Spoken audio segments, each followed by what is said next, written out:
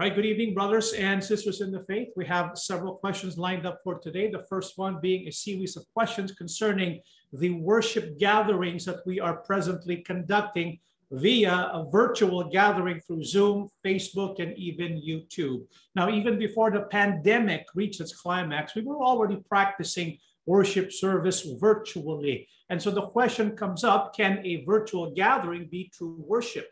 Truth is, the question was given in three different parts. 1, 2, and 3. Let's go with the first question first. Question number 1, my question po, is about our virtual gathering. Since it is virtual and not physical, can we say that it is actually a worship service? Because there are some who say we should be inside in chapel or even a rented hall for our worship services to be considered pleasing to God. The key word there is pleasing to God. Because the question is, our virtual gathering, in other words, our worship services that we conduct through Zoom or through Facebook Live, is this pleasing and acceptable to God? So to answer the question, let's go to a famous passage that we often refer to. How can we know if the worship that we conduct, that we render to Abba, is indeed pleasing to him? John 4:23-24. Yet a time is coming and has now come when the true worshipers will worship the Father in spirit and truth, for they are the kind of worshipers the Father seeks. God is spirit, and his worshipers must worship in spirit and in truth. And so what is the worship that is pleasing to God? It is the worship that the Father seeks. And so what is the worship the Father seeks? Those who worship him must worship in spirit and truth. This is why we need to understand those two components of true worship: to worship in spirit and to worship in truth. Now, what does it mean to worship in truth?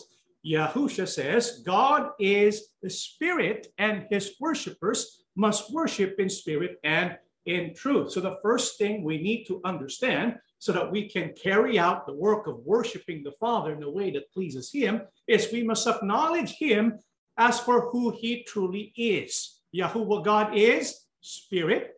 Yahuwah God is only one true God. And so how can we worship the Father in spirit and truth? In verse 22 of John, you Samaritans do not really know whom you worship, but we Jews know whom we worship, because it is from the Jews that salvation comes. And so what is the first thing that we need to establish so that we can render worship that is pleasing to him?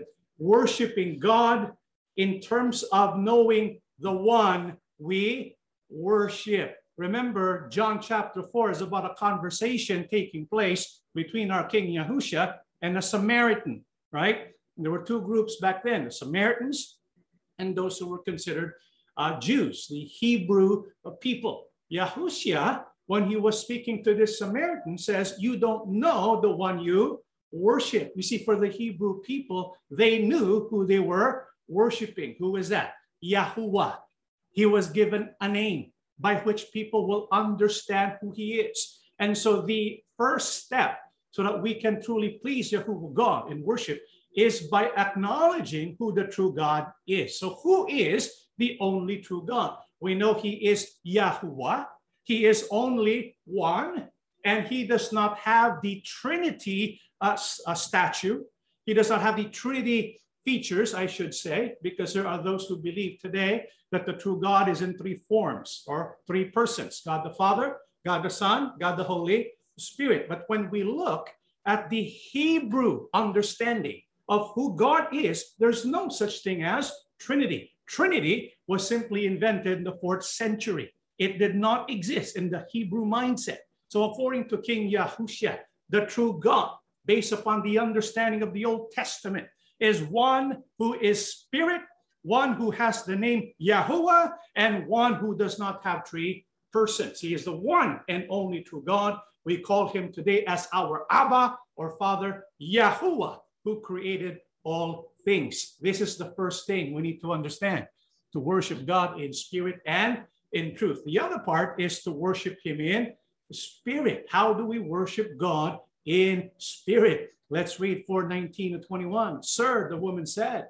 you must be a prophet. So tell me, why is it that you Jews insist that Jerusalem is the only place of worship, while we Samaritans claim it is here at Mount Gerizim, where our ancestors worshiped? Yahusha replied, believe me, dear woman, the time is coming when it will no longer matter whether you worship the Father on this mountain or in Jerusalem. And so what does it mean to worship Abba in spirit? We know to worship him in truth means to worship God based upon the truth revealed concerning who he is. How do we worship God?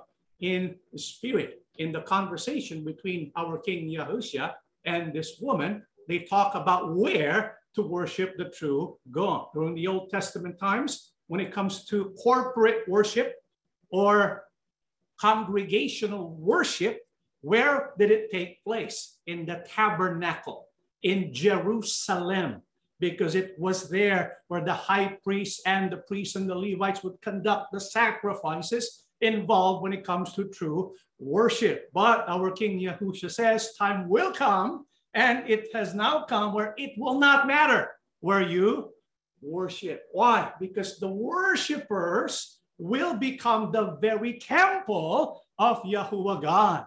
And so the spirit now will be in the temple. It will be in the body of believers, those who follow our King Yahushua. That's what it means to worship God in spirit. When the time comes, when through the power of the Holy Spirit, we can worship Yahuwah God anywhere. We don't have to be in the chapel. We don't have to be in some rented hall. Even today, we can meet together virtually. And is that considered true worship? What is your answer? Yes. What is important is the Spirit is dwelling in us. Because even if you meet in a chapel, but the Spirit is not present, is that worshiping God acceptably? No. But you can worship virtually. But if you receive the Spirit, is that worship acceptable and pleasing to God? What is your answer? Yes. That's how you worship God in spirit and in truth. And so when we meet together as a congregation virtually, what is the purpose of virtual gatherings? Because we need to understand when it comes to worship, we can worship God on our own. It's called personal worship, right? This is when we pray to him on our own. We read the Bible on our own. We meditate upon the teachings of Abba on our own. We do good deeds on our own, which is something we practice. However, the Bible also teaches we need to be gathered together. And so when we gather together, what is the purpose of that? What should take place in our gatherings when we worship Abba together? Let's read Corinthians 14, 26 and 15. This is what I mean, my friends. When you meet for worship, one person has a hymn, another a teaching, another a revelation from God, another a message in strange tongues, and still another the explanation of what is said. Everything must be done, must be of help to the church. What should I do then? I will pray with my spirit, but I will pray also with my mind. I will sing with my spirit, but I will also sing with my mind. So when we meet together as a people in a gathering, as a congregation, what is the purpose of that? Purpose of that is to help build up the assembly or the church. How do we do that? When we gather together, we sing together, because when you sing together, it unifies our spirits and purpose, doesn't it? It feels nice to be able to sing together. Can this be done virtually? Yes.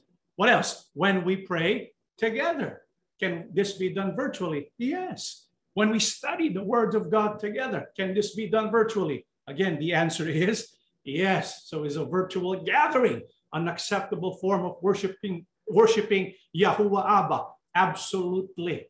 This is an acceptable way of worshiping Yahuwah our God. What also is the purpose of why it is important for us to gather together as believers or people belonging to Yahushua. Let's read the book of Hebrews 10:23 to 25. Let us hold unswervingly to the hope we profess, for he who promised is faithful. And let us consider how we may spur one another on toward love and good deeds. Let us not give up meeting together, as some are in the habit of doing, but let us encourage one another, and all the more as you see the day approaching. What also is the great blessing and benefit when we meet together as a people to worship in spirit and truth? Well, it is encouraging when we see other believers. It is encouraging when we see like-minded followers of Yahushua together worshiping Yahuwah, our Abba. Isn't that true? Because when we see each other, our spirits are uplifted. It's good to be together. Yahuwah God did not call us to be isolated. Yahuwah God wants us to form a community. Yahuwah God wants us to have fellowship. This is an important part of who we are as people of God. But can this also be done virtually? I think so. I mean, it's a lot better if it was face-to-face, right? It's a lot better if it was done in an actual way where we can physically have contact with one another. But can this also be done virtually? Yeah, this is why it's also nice. For example, we have a Facebook assembly worship, right? Or maybe it's through Zoom, and we have the brethren who are present, and we see each other Facebook Live, and there are brethren who are greeting each other, right? Encouraging one another. That's also uplifting. We spur each other into doing good works. Would it be better to do it in person? Absolutely. That would be great. Is it feasible though at this time? I mean, can we involve all of the congregations, all of the different brothers and sisters we have throughout the world at this time? Unfortunately, that's not feasible at this moment. I mean, we used to meet together in person, right? And it was a wonderful experience. So perhaps we can get back to what we were before. However, before making a decision on that, what does the Apostle Paul teach us? Corinthians 11:17 to 18. In the following instructions, however, I do not praise you because your meetings for worship actually do more harm than good.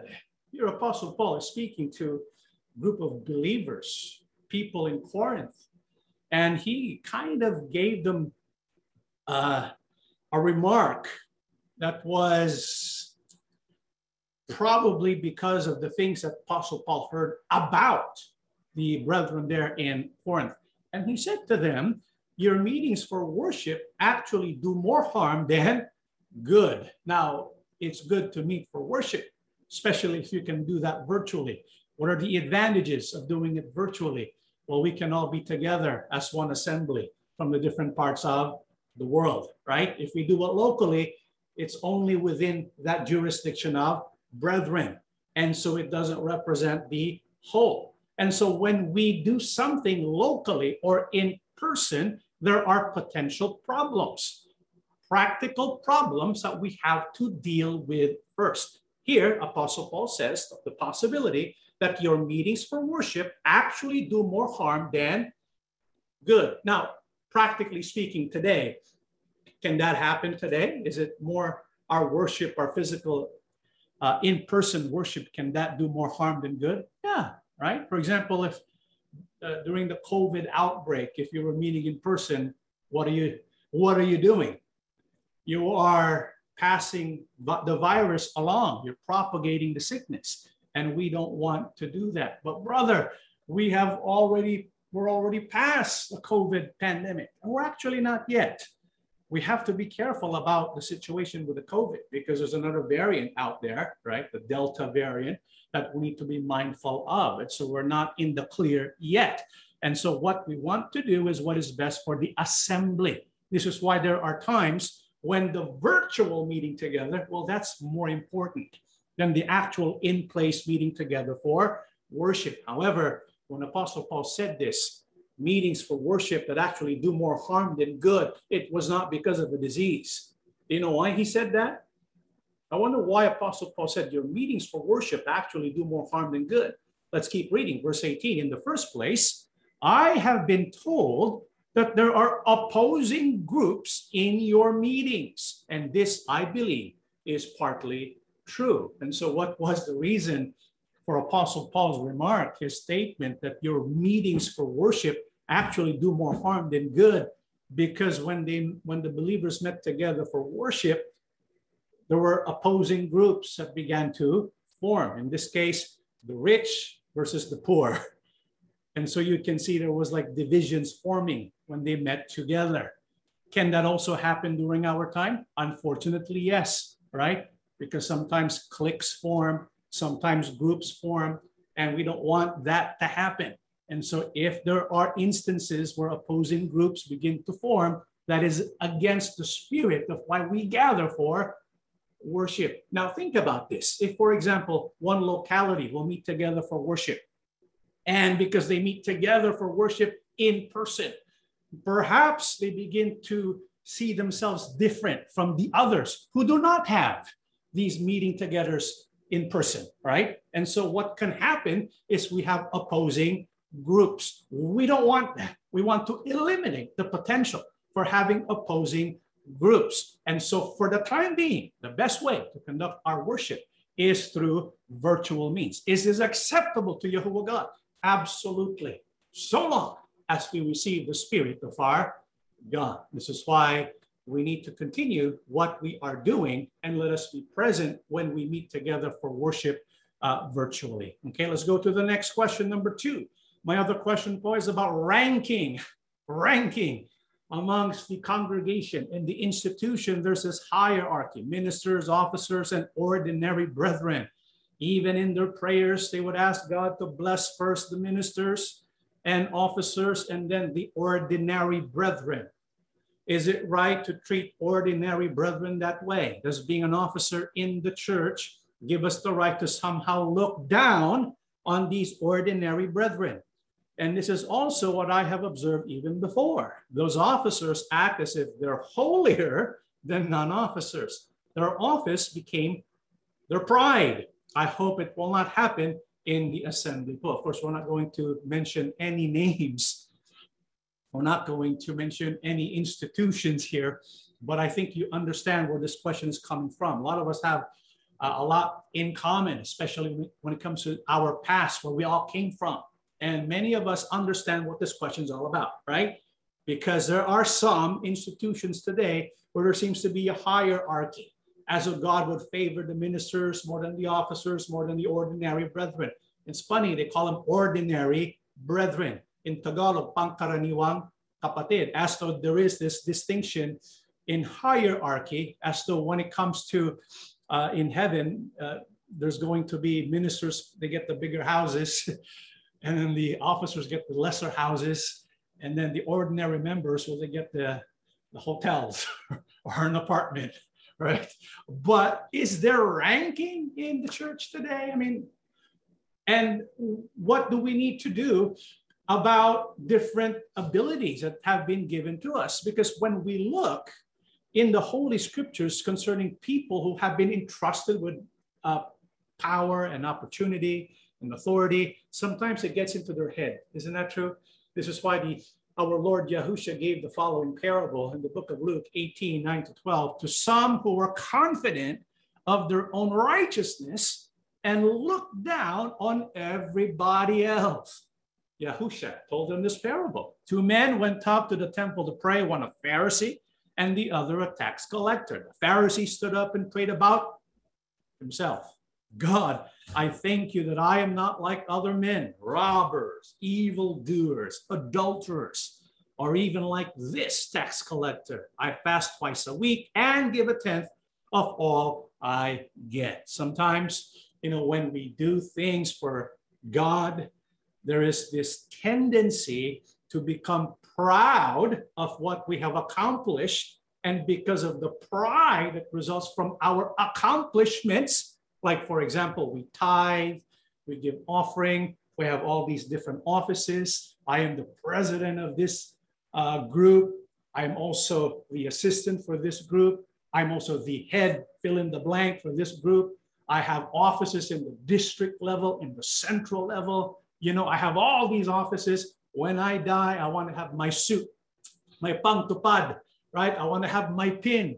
I mean, they're really to the point that they believe it is their office that will give them a right relationship with Yahuwah our God, right? So what has become of their offices is that they use that as a way to make themselves feel higher than their brethren. And so just like what Yahusha says here, they are so confident in their own righteousness, and so they begin to look down on everybody else. And this is human nature, brethren. All of us are guilty of this, right? I mean, all of us. Sometimes we're not aware we're actually doing that. Because, for example, we did something well, and so we feel good about ourselves. And if somebody does something wrong, and then we condemn them right away. Oh, I'm glad I'm not like that person.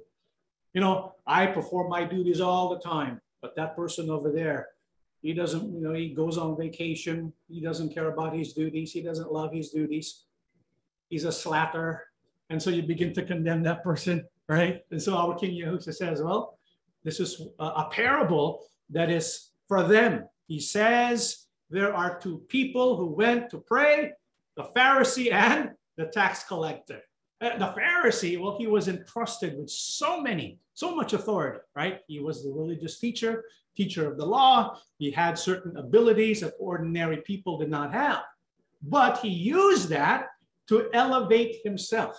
And so when he prays to God, he's thankful that, oh, I'm thankful to you, God. I'm not like a robber, an evildoer, an adulterer. He's comparing himself always to other people. And so he's basically bragging about his office. Because of my office, I'm better than that person. And so what happens to the other person? Well, he looks down on other people. For example, when he was praying, he looked down on the tax collector, right? What did our King Yahusha say about the tax collector? Luke 18, 13 and 14, but the tax collector stood at a distance. He would not even look up to heaven, but beat his breast and said, God, have mercy on me, a sinner. I tell you that this man, rather than the other, went home justified before God. For everyone who exalts himself will be humbled, and he who humbles himself will be exalted. And so what is the most important part when it comes to our relationship with God? It's not about our achievements. It's about our recognition of the grace and mercy of who? Yahuwah our God. So that we can be aware of our sins, be repentant, and return to Yahuwah our God. And so we have to be careful when we have been given responsibility, when we have been given authority. It might make us proud and believe there's this ranking, right, within the assembly or within the church, that Yahuwah God will favor certain others more than the other. Now, what is the purpose of an office? Should we think that one is better than the other when it comes to office? Well, what is an office in the first place? Let's read the book of Corinthians 12, 4 to 6, 7, and 11. There are different kinds of gifts, but the same Spirit. There are different kinds of service, but the same Lord. There are different kinds of working, but the same God works all of them in all men. Now to each one of the manifestation of the Spirit is given for the common good. All these are the work of one and the same Spirit, and he gives them to each one just as he determines. So what's the purpose of God in giving gifts, which is what we call offices, right? Now, in the Assembly of Yahusha, we don't call them offices anymore. We call them service, because that's the purpose of an office, right? Its purpose is to serve for the common good. What is that common good, which is the purpose of the office, and the giver of that office or gift is Yahuwah our God through his Spirit? What is the purpose? In Corinthians 12, 12 to 14, the body is a unit, though it is made up of many parts, and though all its parts are many, they form one body. So it is with Christ. For we were all baptized by one Spirit into one body, whether Jews or Greeks, slave or free, and we were all given the one Spirit to drink. Now the body is not made up of one part, but of many. What is the purpose of the giving of offices or gifts or services? It's not so that one part of the body becomes better or higher than another part. That's not the purpose of why Yahuwah God gives us spiritual gifts. It's not for the purpose of comparison, right? Because if that is our purpose, we acquire spiritual gifts to be better than the other person. It defeats the purpose of the Spirit. It defeats the purpose of the gift. What is the purpose of the gift? It's not to elevate one part, but to edify the body. And we are all parts of the body. And so we should not identify ourselves and elevate ourselves. Instead, we should always think about the whole, the body. The purpose of the gift is to strengthen the body, not to elevate one's self. Because when people think that in the assembly there's like ranking, for example, Yahuwah God will listen to me, to Kajan. Yahuwah God will listen to Kajan, but not to you because you're just an ordinary brother, right? And so what's going to happen? There's going to be this disparity. There's lack of equality amongst the parts of the body. Do you know what happens when there is this thinking, this idea that there's no equality amongst the brethren? Do you know what's going to happen? The members of the assembly are going to develop what is called neurotic self-interest. Have you heard of that before? Neurotic self-interest. Well, not too long ago, but a famous psychologist, his name is Alfred Adler.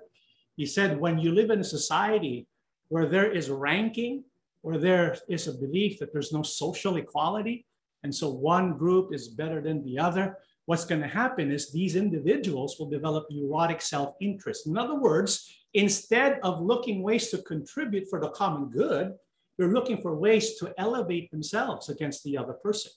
Because if the mentality is one can be better than the other, well, then instead of thinking of ways to elevate the society as a whole, they are only interested in promoting self. We don't want that kind of thinking to infiltrate the assembly.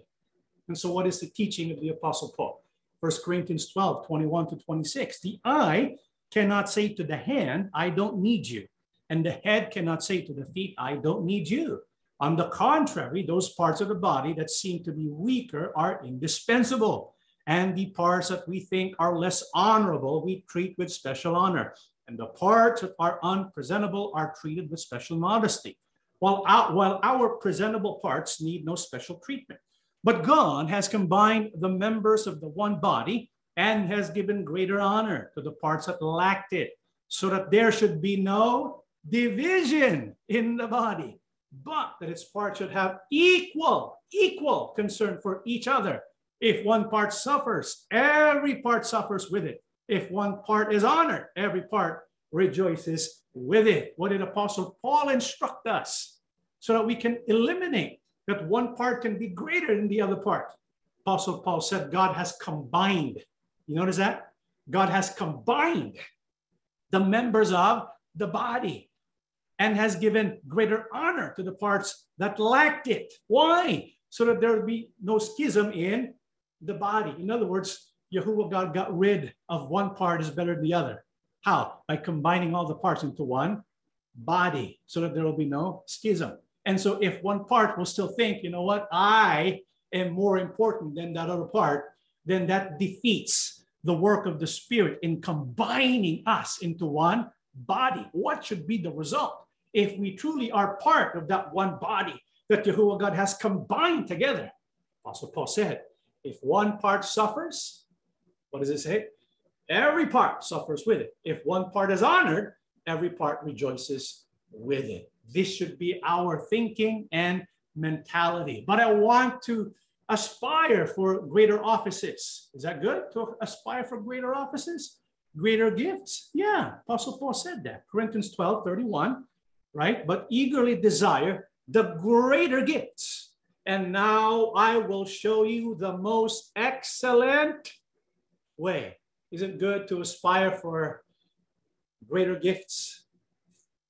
Yeah. If I were to ask you what the greatest office is, what do you think? What would be your answer? Well, I'm going to be a choir member. I'm going to be a minister because they teach the word of God. Oh, yeah? But as a choir member, you get to lead the hymn singing, and in heaven, that's all we get to do is hymn singing. So my office is greater than your office. And so the battle begins. What office is greater than the other? Apostle Paul says, aspire for the greater gift. Do you know what that greater gift is? Do you know what the greatest office is? The greatest office in the assembly doesn't have a title. A lot of us are interested in having titles. I am the head deacon, right? I am the head elder. We like these titles. But Apostle Paul said, no, the greatest gift doesn't have a title. You know what the greatest office is? Well, Apostle Paul said here, eagerly desire the greater gifts. And now he says, I will show you the most excellent way, the most excellent gift that you should aspire for, the highest office. We can call this the highest office. Why? Well, do you know what it is? Well, we read 12:31. The highest office Apostle Paul is speaking about comes after 12:31. What comes after 12:31? What verse comes after 12:31? 12:32. The only problem is the people who translated the Bible, they did not put a 12:32. They changed it into a 13:1. But in the actual Bible, right, there's no numbers. There's no 12 or 13, right? In the actual Bible, there's no numbering like this, what we have. So it's just continuous. And so if you go to 13, that's the most excellent way. What could that be? 13:13. And now these three remain, faith, hope, and love. But the greatest of these is, what is it? Love. You see, brothers and sisters, the greatest office we can aspire for is love. You know why? Do you know why we say this is the greatest office, the highest office? It's because when you have this office, when you have this gift, you are not in danger of pride. You are not in danger of neurotic self-interest. Why? Because if you have this office, it focuses not on you, but it focuses on who? Others, right? This is why we can say, if there's one gift, we can say it's the highest gift, the highest ranking office. The person who ranks number one is the person who has the greatest amount of love. You believe that? Yeah. And so what is the office called love? I mean, I want to have that on my resume. Well, then we're not thinking the right way. We're again thinking about self, right? So what is this office called love? How can we fulfill it? Let's read. And how important is this office of love? Let's read. If I speak in the tongues of men and of angels, but have not love, I am only a resounding gong or a clanging cymbal. If I have the gift of prophecy and can fathom all mysteries and all knowledge, and if I have a faith that can move mountains but have not love, I am nothing. If I give all I possess to the poor and surrender my body to the flames, but have not love, I gain nothing. How important is love? Without love, all the other gifts does not matter anymore.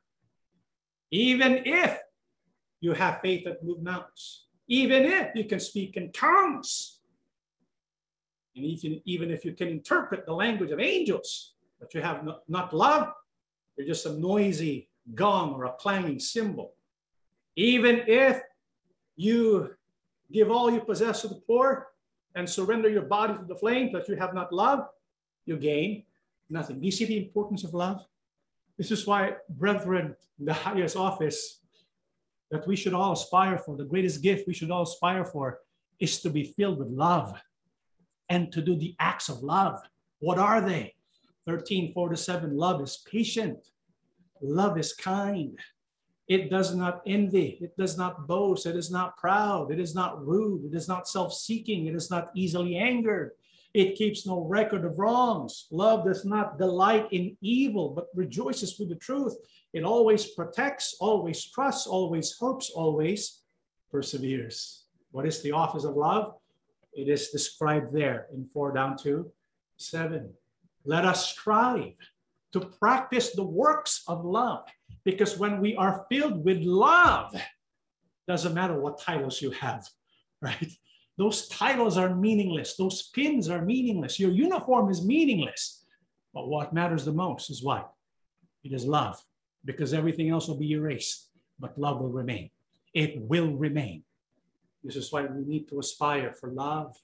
Truth of it is, brothers and sisters, let's not think about ranking here on earth. It's not our job, right? But it doesn't mean we are not to be filled with good works.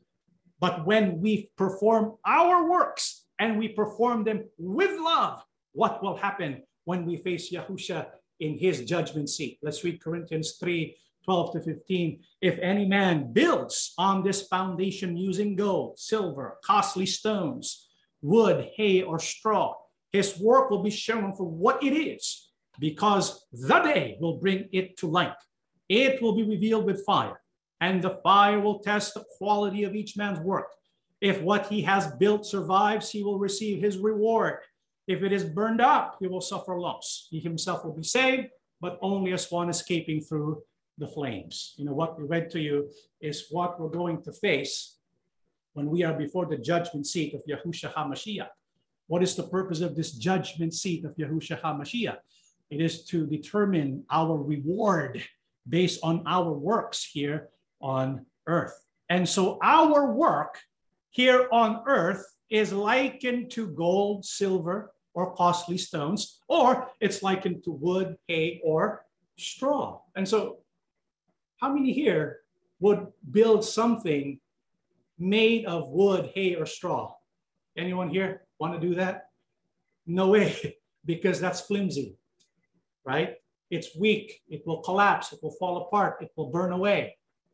How about if we build using gold and silver and costly stones? That's what we want, because it will stand the test of time and it will stand the test of fire. What do you mean?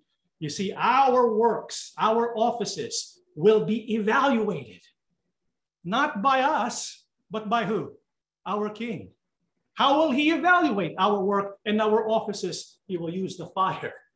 If our work is based on love, if our work is based on faith, then our work is like gold, silver, and costly stones.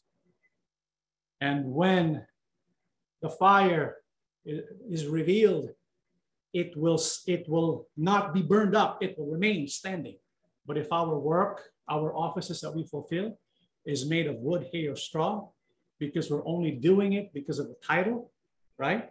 If that's our motivation for self-enhancement, then brethren, the Bible says his work will be burned up. And so he will suffer loss. Yes, he will be saved, but only as one escaping through the flames. And we don't want that. What we want is for all of us to make our King happy. And so let us do everything out of love, because that will stand the test of time and the test of fire. That's the greatest office, not the titles, but doing the works of love. I think many of us will be surprised. There could be on the day when Yahushua will reveal our works, you'll be surprised. Someone who never had a title will be the one who has the most rewards from our King. And the one who had all these titles will have nothing. So brethren, let's not focus on the titles. Let's focus on the love. Love for God, love for our fellow men. Okay. Number 3. My last question is about a spiritual worship service. Kajan, most of us who grew up in the institution believe, or at least consider, that a spiritual or mabiyayang pagsamba is when we cried so much during the hymn singing or in the processional, and our eyes are so puffy after the worship service. Has that happened to you before? You're crying during the hymn singing? And also during prayer, when the one praying is someone popular or high-ranking minister. But from what I observe, even now, most brethren does that. It cries a lot, always on special occasions. I think it's because they take more time in meditating during special occasions like Holy Supper and Salamat. And when it's time for preaching, I observe a lot of attendees fall asleep. Oh, correct me if I'm wrong, but I think the more important part of worship is when the words of Abba Yahuwah is being preached. I think all parts are important. One part is not more important than the other. Okay. My question is, how can we say that a worship service is mabiyaya or spiritual? Is crying a manifestation of the Holy Spirit? Okay, so how do we know? I mean, let's think about our worship service, okay? And there are times in our worship service when people weep, when people cry, am I right? And after you cry, you feel good. Of course you feel good, because crying releases a lot of that pent up emotion that's weighing you down. Because if you feel guilty, or maybe because you are sad and you're worried, and then you feel, and then you cry, you have all those emotions that you're carrying. It becomes a burden. And when you carry all those different heavy emotions, you want to set yourself free, right? When you cry, you release all of that pent up emotion and you feel light, you feel good. This is why it's called catharsis. It's a cathartic experience to cry. This is why it's often good therapeutic practice to cry when you feel so heavy, okay? And so when we meet for worship and somebody cries, right, does it mean automatically that that's the manifestation of the Holy Spirit? Not always. As a matter of fact, we have to be careful, because we can be deceived into thinking we have received the Holy Spirit just because we cried, when in fact we haven't, okay? Because there are many people who do cry, but what's causing them to cry is emotions, right? Because of their situation. And so they cry. It's a normal human experience, but not all crying means you have received the Holy Spirit. When we receive the Holy Spirit and we cry, is that also something that can happen? Yeah, we can be moved by the Holy Spirit. And because we feel joy, we cry. When we feel convicted because of sin, we cry. And so crying can be part of experiencing the Holy Spirit. But it doesn't mean that just because one cries, one receives the Holy Spirit. Because it's easy to make someone cry, right? Just talk about your problems and troubles, right? Talk about their kids and all that. They'll cry. If you start remembering your past, what happened in the past, of course you're going to cry. We're human beings. And so what we need to know is this: how can we know if the worship service is filled with the Holy Spirit? Or how can I know if I receive the Holy Spirit during the worship service? Well, we have to answer that question by addressing the purpose. What's the purpose of the Holy Spirit in the first place? Is it to make you cry? Is that the purpose of the Holy Spirit? I will send the Spirit so that you will cry. Is that it? Because what I read in the Holy Bible, God will wipe away all of your tears. He's not going to make you cry, right? So when we think, let's think about how the Holy Spirit is manifesting. What is the purpose of the giving of the Holy Spirit? The book of John 14, 16, and 17. And I will ask the Father, and he will give you another advocate who will never leave you. He is the Holy Spirit who leads into all truth. What is the primary purpose of the Holy Spirit? It is to lead us to truth. And so if you cry, but you have no idea what the truth is, that's not the result of the Holy Spirit. The Holy Spirit is given primarily so that we can receive truth. And what is included when we say truth that the Holy Spirit leads us to? Let's read Corinthians 2, 10 down to 12. But it was to us that God revealed these things by his Spirit. For his Spirit searches out everything and shows us God's deep secrets. No one can know a person's thoughts except that person's own spirit. And no one can know God's thoughts except God's own Spirit. And we have received God's Spirit, not the world's spirit, so we can know the wonderful things God has freely given us. What is manifestation of truth that we can receive? If we have been gifted the Holy Spirit, we will enjoy the wonderful things. We can see the wonderful things. We can know the wonderful things that God has freely given us. Did you know what Yahuwah God has freely given us? Do you know what it is? That can be activated by the Holy Spirit. You know what it is? I mean, it's given to all. It's given to all for us to enjoy, for us to benefit from. What is that? What has been given freely to us that we can enjoy through the Holy Spirit. Let's keep reading 13 and 15. When we tell you these things, we do not use words that come from human wisdom. Instead, we speak words given to us by the Spirit, using the Spirit's words to explain spiritual truths. But people who aren't spiritual can't receive these truths from God's Spirit. It all sounds foolish to them.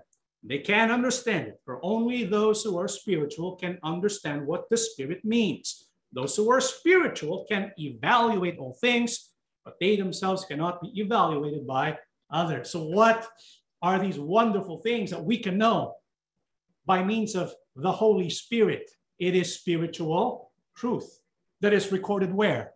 In the Holy Bible. This is why Yahuwah God gave us the Spirit first, so that the Bible can be put together, right? The apostles and the other gospel writers, they put that together through the help of the Holy Spirit. However, during our time, what's the purpose of the Holy Spirit? For us to be able to discern, to understand what was written in the Holy Scriptures, spiritual truths. This is why a manifestation of the Holy Spirit when we attend worship service is that we understand. Clarity. You get that? Clarity of the Word of God. So if the message is clear, guess what? You received what? The Holy Spirit. That's a manifestation. There's clarity about the truth of the words of God. If after the worship service you ask yourself, ano ba yung pagsamba? What is the worship about? What's about? Abuloy. Oh. So if you're confused, you did not receive the Holy Spirit. But if you get it, it illuminates your thinking. You say, aha, I got it. What a wonderful truth. What a wonderful message. What happens? You become uplifted. You become strengthened, right? That's the gift of the Holy Spirit, okay? That's one. What else? What else is the purpose of the Holy Spirit? John 16, 6-8. Because I have said these things, you are filled with grief, but I tell you the truth. It is for your good that I am going away. Unless I go away, the counselor will not come to you. But if I go, I will send him to you. When he comes, he will convict the world of guilt in regard to sin and righteousness and judgment. Remember, the primary purpose of the Holy Spirit is to lead us into truth. Truth concerning the wonderful things in the Holy Scriptures, and also truth about ourselves. Did you get that? And when we understand the truth about ourselves and the truth about Yahuwah God's standard, we will be convicted of sin. We will realize just how short we have fallen from the standard of Yahuwah God. And so this will move us to repentance. That's another work of the Holy Spirit. Number one, it is for what? Truth. Right? Truth. Number two, it is so that we can be moved to repentance. Because I tell you, sometimes there are people who after the worship service, right, they're like crying.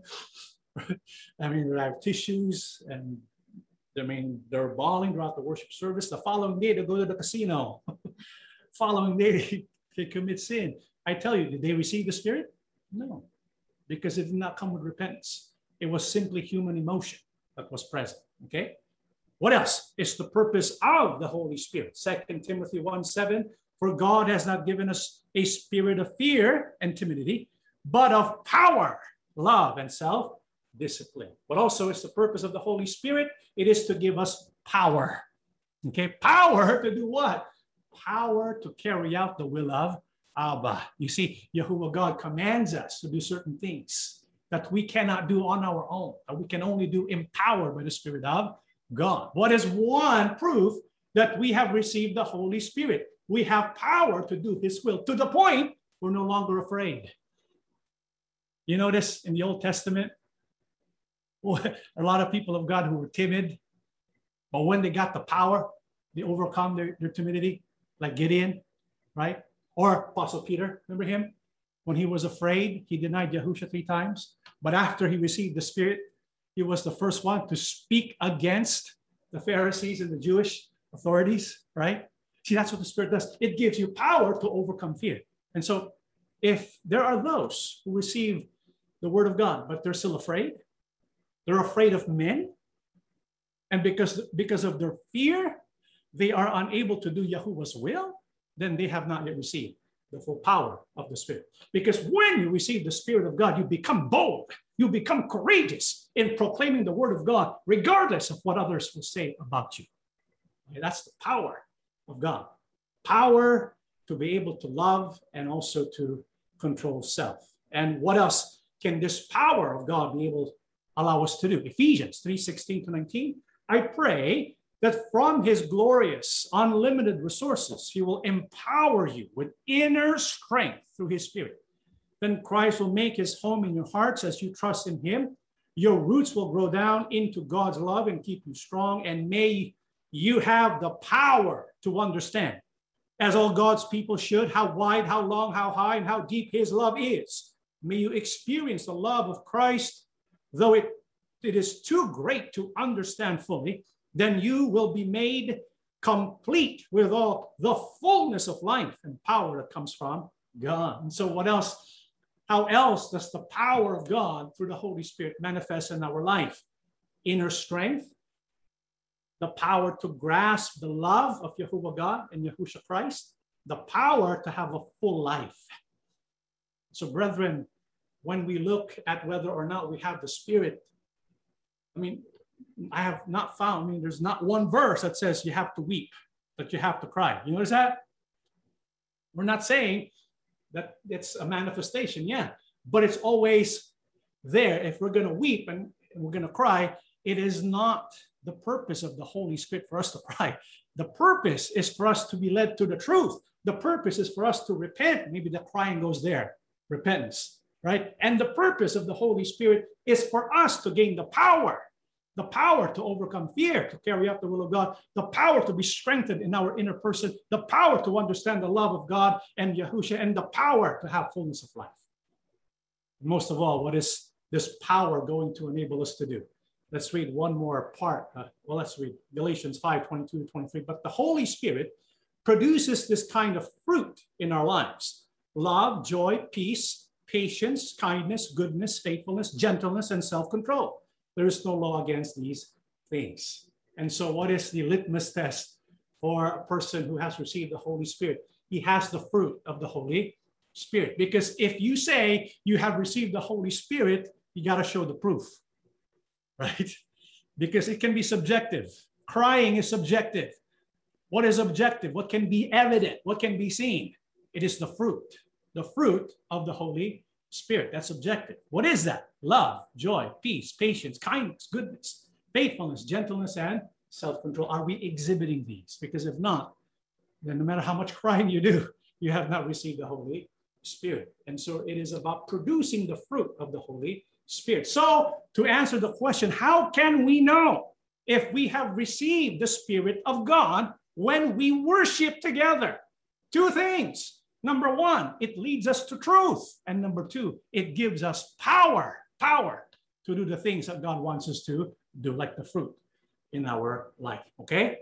And so was this proven? Was there recorded in the Holy Bible a powerful worship service? Is there? Filled with the Holy Spirit. Was there an instance of that? Was there? Because now we can compare, what kind of worship was it? What was the result? What was the fruit? How can we compare our worship service today with that? Well, let's read. There was actually a worship service that was very powerful, filled with the Holy Spirit. Acts 2:1-4. When the day of Pentecost came, they were all together in one place. Suddenly a sound like the blowing of a violent wind came from heaven and filled the whole house where they were sitting. They saw what seemed to be tongues of fire that separated and came to rest on each of them. All of them were filled with the Holy Spirit and began to speak in other tongues as the Spirit enabled them. Was there an instance of worship where the Holy Spirit was poured out? Yeah, the day of Pentecost. On that day, the Bible says every single one. This is what made this event distinct from the other events. You see, in the Old Testament, there were people who were filled with the Spirit of God, like David, right? And others who were given a task, and when they were empowered by the Spirit of God, they did what they were entrusted to do. But it was given one individual at a time. But here is different. The Spirit was given not just to one or two or three individuals. The Bible says all of them all of them were filled with the Holy Spirit. Each of them had the Spirit upon them. And what did they do because of that Spirit? What were they able to do because of that Spirit? They were able to speak in tongues. In other words, they were able to understand the message, even though the one speaking it was speaking from a dialect that they could not understand. Because remember, the purpose of the Holy Spirit is what? To lead you to truth, clarity of message. And so even if they did not understand each other when they spoke one-on-one, when the Apostle Peter began to preach, everyone understood what he was saying because of the Holy Spirit of God. It brings clarity about the truth of God. In this case, Apostle Peter gave clarity about the purpose of the Mashiach, Yahusha HaMashiach. And so what was the result? Because the truth was understood because of the Spirit. Well, let's read. All the believers devoted themselves to the apostles' teaching and to fellowship and to sharing in meals, including the Lord's Supper, and to prayer. A deep sense of awe came over them all, and the apostles performed many miraculous signs and wonders. And all the believers met together in one place and shared everything they had. They sold their property and possessions and shared the money with those in need. They worshiped together at the temple each day, met in the homes for the Lord's Supper, and shared their meals with great joy and generosity, all the while praising God and enjoying the goodwill of all the people. And each day the Lord added to their fellowship those who were being saved. That's the result of the power. The first part, the truth, right?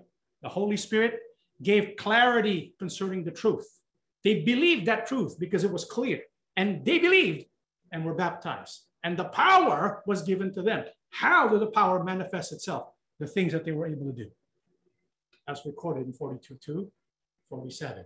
And so that's a spiritual worship service. You understand the truth and you are empowered to carry out the truth that you have received. It's not about crying. It's not about weeping. That's not the spiritual worship service that we aspire for. Let it come, because there are some who will force themselves to cry, right? So they can say to themselves, I received the Spirit. No, we cannot fool God. We have to receive it by knowing the clarity of the truth of the Word of God, and that truth of the Word of God leads us to power to carry out that truth, okay? All right, let's go to our last question for today. Good day, Brother John. My question was about King Saul. Why did Abba leave him in 1 Samuel 15? Is it because of King Saul's disobedience, Samuel 15:9? Or is it because King Saul built a monument for himself, Samuel 15:12? Did you know that King Saul built a monument for himself? Yeah, I read a monument is a structure built to memorialize greatness. Can't help but think about the former church. The son, our leader, built a monument for his father. I think that was the start of idolatry. Could that be the start of God's jealousy and slowly leaving the church? But the church prided itself on the parade of success and numerous accolades she received from all the nations throughout the years until the fateful year happened. Abba is really long-suffering God. Thank you so much. Yahuwah Abba bless you and the assembly. So the question is, why did Abba leave Saul? Is it because of his disobedience, or is it because of the monument that he built for himself? I say both.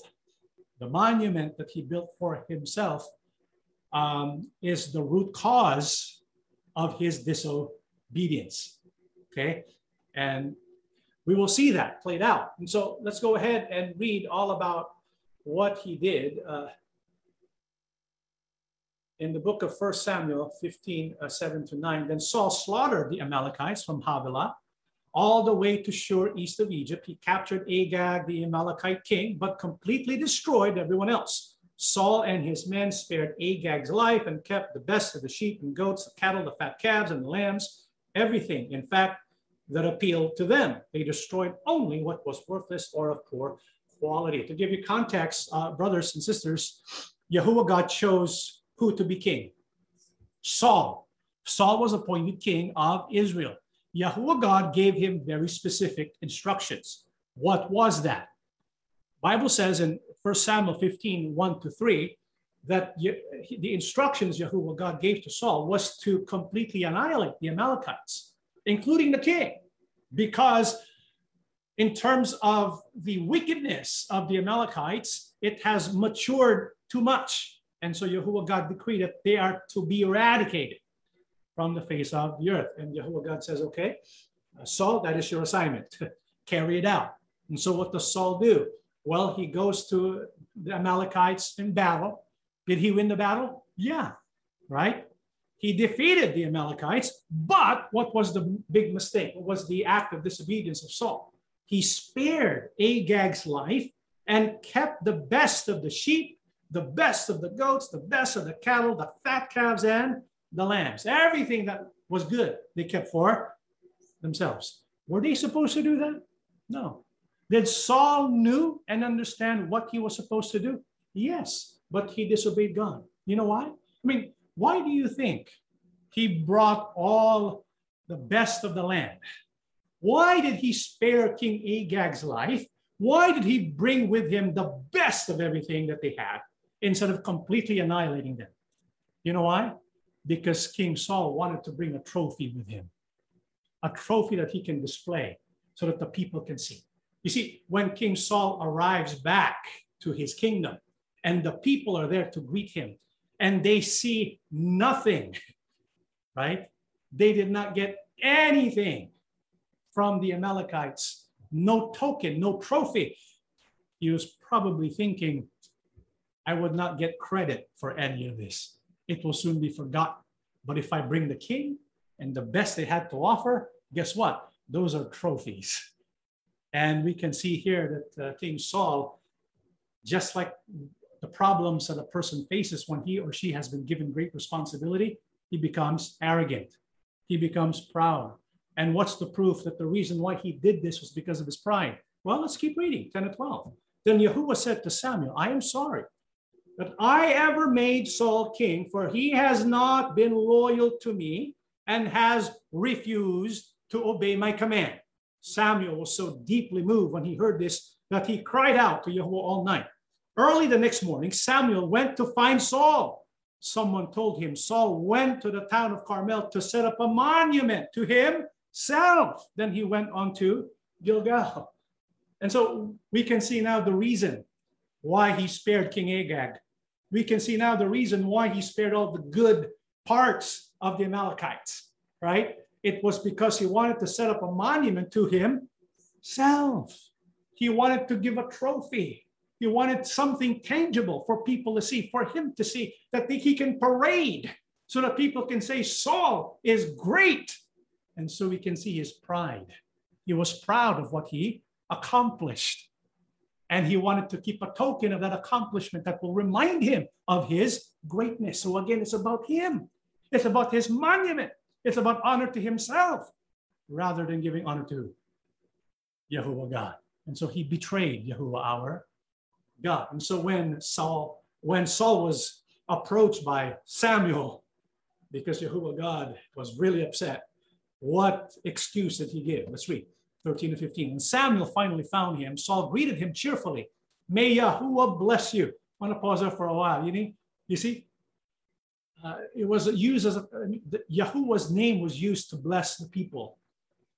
I mean, if it was wrong to use the name of Yahuwah, then Samuel should have corrected him, right? Because there are those who say, oh, you cannot use the name of Yahuwah. No, it was a common practice to use the name of Yahuwah to bless one another. May Yahuwah bless you. May Yahuwah keep you. May Yahuwah protect you. May Yahuwah guide you. It was common practice to invoke the name of Yahuwah God for blessing. It's not wrong to use the name. So I don't know where these ideas are coming from. I think I know people who try to make it seem that it's against the will of God for us to invoke his name. No, we are to invoke his name for blessing because his name was given to us for blessing. So we can and we should invoke the name of God to praise him. And so here Saul greeted him cheerfully as though there was no problem, right? May Yahuwah bless you, he said. I have carried out Yahuwah's command. So he thinks he carried out Yahuwah's command. You know, pride does that. Pride blinds you from seeing the error of your ways. Doesn't pride do that? This is why when someone tries to correct you, your pride doesn't see your own fault. That's the problem of pride. It blinds you from seeing your own fault. And so he says, I have carried out Yahuwah's command. Then what is all the bleating of sheep and goats and the lowing of cattle I hear? Samuel demanded. He's trying to hide it from Samuel. It's true. It's true that the army spared the best of the sheep, goats, and cattle. Saul admitted, but they're going to sacrifice him to Yahuwah your God. We have destroyed everything else. And so what does Saul do when he was confronted by Samuel? First, he denies it, right? When he got caught, now he gives an excuse. What did he say? Oh, we're going to give that as an offering to who? Yahuwah God. So he uses a spiritual reason, a spiritual excuse. I think that's an oxymoron, a spiritual excuse, right? He gives a religious excuse to excuse himself. Oh, I'm going to do this for God. We do this for God's glory, right? Because sometimes we do that. We like to show people of our accomplishments. Oh, but we just want to give glory to God, right? We show a parade of accomplishments in just this amount of time. We built so many this and all this. We're giving the glory to God. Well, that's what Saul is doing right here, right? He's defied Yahuwah God, taking the honor that belongs to him for himself. And now when he's being confronted, he's saying, no, I'm doing this for God. But will Samuel have any of that? 19-21. Why haven't you obeyed Yahuwah? Why did you rush for the plunder and do what was evil in Yahuwah's sight? But I did obey Yahuwah. Saul insisted, I carried out the mission he gave me. I brought back King Agag, but I destroyed everyone else. Then my troops brought in the best of the sheep, goats, cattle, and plunder to sacrifice to Yahuwah your God in Gilgal. Again, his excuse, this is for God. Sometimes we are tempted to lift up ourselves, to exalt ourselves, and then use the name or use the phrase, this is because of God's glory. Don't do that. We have to be careful of doing what Saul did here. And so after saying all this, what did Samuel say? 22-23, but Samuel replied, does Yahuwah delight in burnt offerings and sacrifices as much as in obeying the voice of Yahuwah? To obey is better than sacrifice, and to heed is better than the fat of rams. For rebellion is like the sin of divination, and arrogance is like the evil of idolatry. Because you have rejected the word of Yahuwah, he has rejected you as king. And so that monument that Saul built for himself, that was idolatry. Why? Because in his arrogance and in his pride, he wanted to get glory for himself. He wanted the people to give him praise. And because of that, Yahuwah, through Samuel, said, arrogance is like the evil of idolatry. This is why we must heed the warning of the prophet Isaiah. I am Yahuwah, God says. That is my name. I will not give my glory to another or my praise to idols. Because when a person begins to do that, when an organization or institution begins to praise someone else instead of God, when an institution and its people begin to give too much adoration to their human leader rather than give honor and glory to God, then that organization no longer belongs to God because they're guilty of idolatry. And Yahuwah God will have nothing to do with idolatry. And so we have to be careful not to erect idols. We have to be careful not to worship human beings, not to give them undue adulation and adoration beyond what is permitted. We respect our spiritual leaders, yes, but we must never, ever, quote unquote, idolize them. We must never adore and worship them because that's idolatry. And that idolatry was one of the root cause for the apostasy of the people of Israel. Okay? All right, that is our lesson for tonight. Let us all stand and we shall pray together. Our loving Father, yes, Almighty and gracious God, Yahuwah, yes, thank you so much for the teachings we have received. Yes. We glorify, we magnify your name, Yahuwah. Amen. Thank you so much for giving us clarity, for giving us an understanding of your biblical truth. Help us, Father, to apply them in our life by means of your Spirit. Yahushua, our King, help us to be pure in our thoughts. Help us to be filled with love, that we will not condemn and point an accusing finger against anyone, because we understand we ourselves are guilty of sin. Teach us to be compassionate. Teach us to be filled with the Spirit so that we can be like you. At the same time, teach us to use the gift of the Spirit, that we may be able to discern between what is right and what is wrong, and always follow what is taught by our loving Abba. Father, thank you for continuing to guide each and every one of us. Help us to be your servants always. We give all praise and glory to you. May we never ever take any honor for ourselves, but only to you. You are the one to be honored, because everything comes from your mighty hands. Bless your people throughout the world. Bless us with the power of your Spirit to comfort, guide, and strengthen each and every one of us. We ask and beg everything, loving Abba, in the name of our Lord and Savior, Yahushua HaMashiach. Amen.